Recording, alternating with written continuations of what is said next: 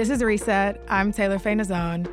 Today we're going to be talking about a fairly mature topic. So if you've got little ones in the car or are sensitive to conversations around sex and or sexual assault, please listen with discretion. So, as you know, it's Labor Day, and there's absolutely no way we can talk about Labor Day without talking about workers' rights. As we've seen with Amazon and Starbucks, more and more industries have been unionizing, and we've been seeing workers across the globe striking for better working conditions. But there are still many professions where the labor is dangerous and remains unprotected.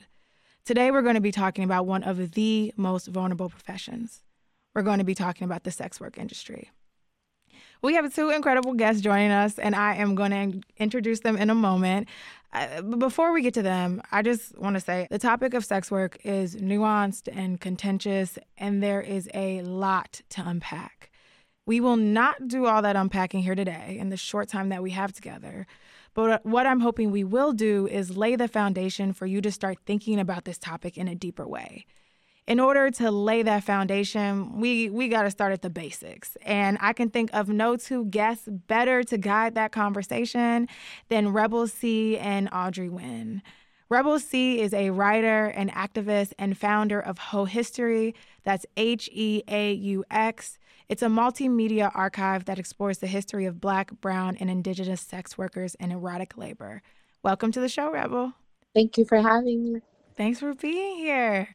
And we also have Audrey Nguyen, who is an attorney in the U.S. Department of Labor, where she focuses on enforcing and expanding workplace protections for vulnerable workers. Welcome to Reset, Audrey. Thanks for having me. Okay. So as I said, we are going to start at the basics. So imagine y'all two are the teachers, and we're going to start with the alphabet. Okay, so Rebel, let's establish some shared definitions as we start off this discussion. Can you start by just defining what sex work is and who exactly is categorized as a sex worker? Without looking it up, I would say sex work is the labor underneath the adult entertainment industry umbrella. So this would include anyone from, phone sex operators to strippers to full service sex workers and all the spaces in between and after that. Yeah, and I appreciate that definition because I think that context is important because for folks who are unfamiliar with the topic, they may only think of escorting or prostitution as sex work, but as you named, there are a lot of careers that fall under that umbrella. So, Rebel, one of the topics that you touch on in your work is the importance of safety for sex workers. Can you talk us through the vulnerabilities that sex workers face in their day-to-day lives? I think right now a huge theme that we're seeing in online spaces is, especially after SESTA FOSTA and just sort of these legislations and laws that affect us in online spaces and also on the ground is the stigmatization that's attached to what we do. And when you take that and you take marginalized identities and different demographics and mix it all in the pot, there are different realities that come out, right?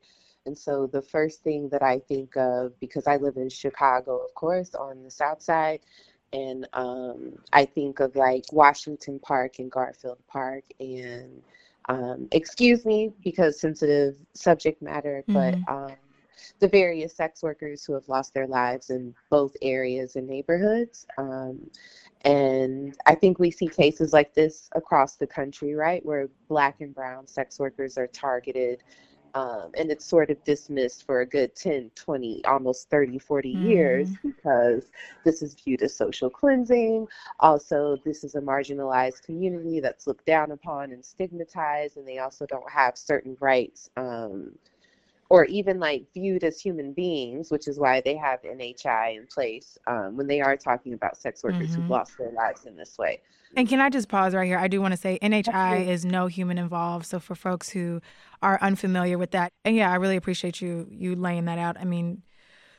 One of the tough parts about the sex worker industry is that they endure a lot of stigma, but the issues they're enduring are not just structural, they're also interpersonal, right? So the stigma is interpersonal, and then we have all of the structural things that you just named that are also barriers for folks getting safety. So Audrey, I want to loop you in here. So your work was really informed by conversations and advocacy you did with sex workers in Europe. Can you take us back to that time and tell us about your work and the things that you learned? Definitely. So I'm an attorney at the DOL now. Obviously, all opinions are my own here, but I first got really interested in sex work while doing a fellowship in Europe that was meant to explore the different criminalization or non-criminalization models. So Europe is really interesting because of the plurality of ways in which it regulates sex work. In parts of Eastern Europe, sex work remains criminalized. In the Nordic area, there's an end-demand criminalization model where it's illegal to buy, but it's not illegal to sell. In the Czech Republic, it's totally decriminalized but not regulated. And then in the Netherlands, which I think is how most Americans think of sex work in Europe, sex work is both decriminalized and regulated. So the purpose of my research there, and actually a lot of research there at the time in the context of sex work, was to look and see which of these models was most effective in protecting sex workers and promoting their safety and health. I think, as years went on, it's come out that many of these models have failed. Mostly because they were done from the top down, meaning they weren't informed by what the sex workers actually wanted or needed. And, in that way, kind of continued cycles of violence, financial exploitation, and trauma. To follow up, in your work, how did you see policy and legislation impact the day-to-day lives of the sex workers you were working with? Sure. A lot of the work I did was with women and women identifying people in Amsterdam. And in that model or context, the work was regulated and decriminalized, but there were still a lot of inequities going on. So because the people making the laws had not themselves been sex workers, and because many sex workers were still highly stigmatized and not able to participate in a meaningful way in the regulation process, many of the things they most wanted, like better access to healthcare or cheaper room rates. For example, the average sex worker I spoke with had to sleep with 4 to 5 people a day just to cover the charges of her workspace. Yeah, because of things like that, the law didn't really have a positive day-to-day impact, even though it was better than the other models across Europe. So the history of sex work is long. I think it's longer than most people realize. And Rebel, part of your work, you spend a lot of time studying the history of sex workers across the country.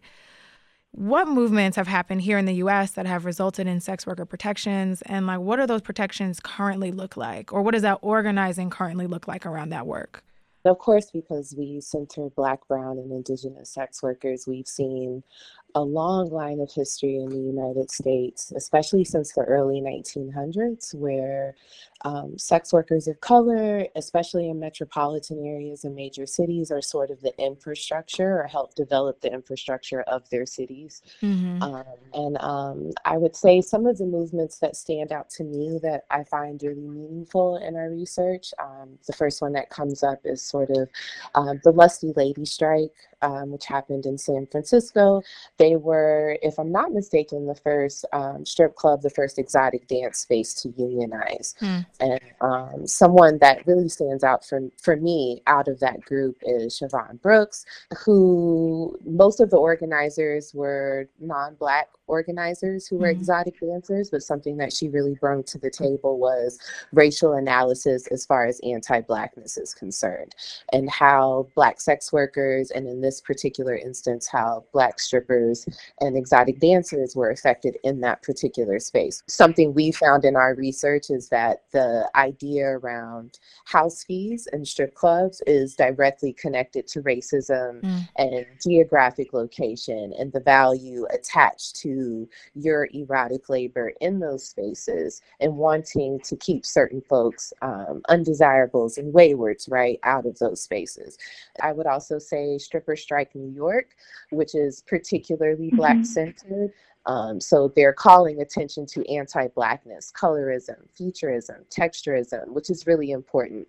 And then I would also say just the overall movement that you see with sex workers, probably since the early 2000s, who have been able to utilize online spaces to get their messages across, create creative and theoretical work that involves pro-sex worker theory, and everything that falls into that category, if that makes sense.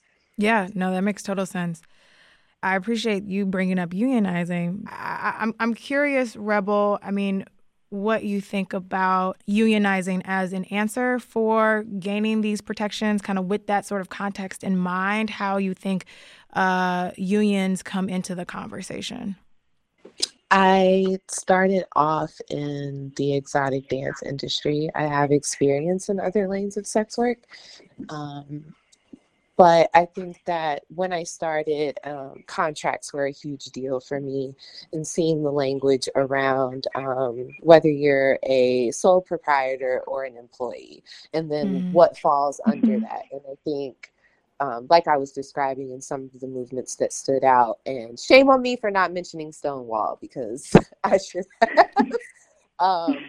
But I would say that unionization in those spaces help for those reasons. I think that a lot of times when we're talking about erotic labor and sex work, which they're related but not necessarily the same, but a lot of things that we see come up in these conversations is pay, hiring and firing practices, anti-Blackness and colorism and texturism in these spaces, and how easily managers and ownership and the folks who run these spaces can get away with those things because this is an erotic labor space where people think those protections don't exist.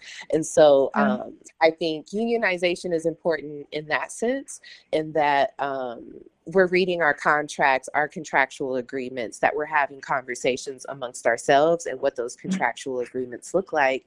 And then also what autonomy for us looks like in those spaces. And then agreeing to make sure that we seek out certain stipulations, that we're making sure that the hiring and firing practices are a little bit more fair, that we're addressing anti-Blackness, that we're addressing ableism, that we're addressing transphobia, so on and so forth.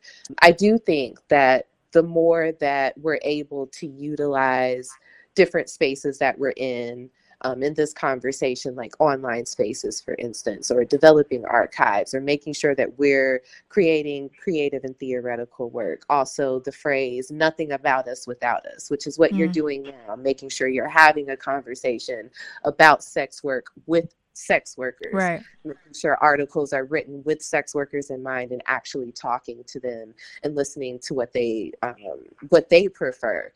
I think the most important thing in these conversations is that we're recognizing that sex workers' rights are human rights. Yeah, nothing about us without us. I love that saying.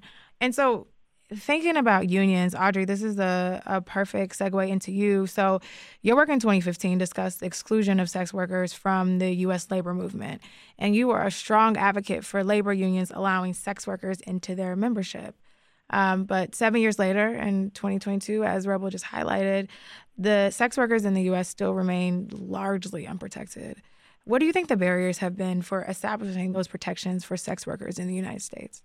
I mean, I think there were a number of barriers when I was making the pitch. The first was that many were working as independent contractors, and unions have historically only worked in employee settings. You know, this has been a problem in a lot of different bases as future of work and as gig economy becomes more normalized. Unions have been really reluctant to turn away from the historical employee bases and operate in this new and evolving context. Another issue was this idea of solidarity, which I think was totally colored by both racism, ageism, and outdated views on what a workforce should look like. Basically, the narrative I heard again and again was that, sex workers operate as lone wolves. Basically, the idea that there wasn't enough of a steady base that solidarity could happen and be possible. Finally, I think the third reason pitching this to unions was really difficult was the stigma. unions have these historical bases that they haven't wanted to stray from. Auto workers, teachers, or like a lot of these clearly defined working groups. The idea that sex workers could be part of their union just was not appealing. And I think that is rooted in a lot of the same biases as Rebel's already spoken about. Since 2018, there's been more of a push for sex workers to make their own unions as opposed to join, existing or other unions. It's pretty hopeful to see that out there. In the meantime, just like in the rest of the labor movement, there's been so much amazing work done by workers' centers and workers' collectives and mutual aid groups. And I think that's the most interesting work because it's the work being led by those most affected and most aware of their working conditions. So I'm thinking of groups like the Sex Workers Outreach Project in Chicago. So as unions, refuse to represent only a small chunk of this workforce, these groups are coming in to fill that void in really kind of rad and progressive ways. Yeah, I love that. And I'm so grateful for the time that you all had with me today. That is Audrey Nguyen, a trial attorney for the U.S. Department of Labor, where she focuses on enforcing and expanding workplace protections for vulnerable workers. And we've also been speaking with Rebel, a writer, activist, and director of the Whole History Project. You can learn more about it on Twitter and Instagram using the handle HEAUX History. Thank you so much for speaking with us today. Thank you for having me. Thank you both.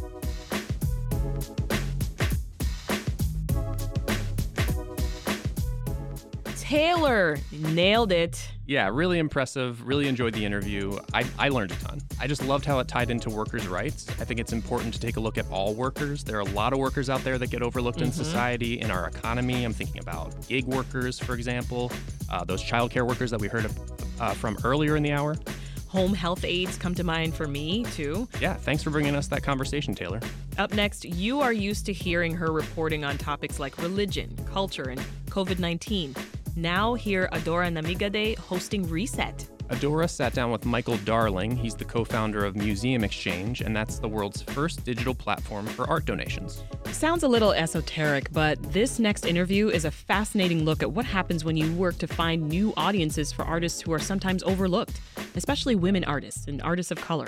That interview and much more just ahead here on Reset. Stay tuned.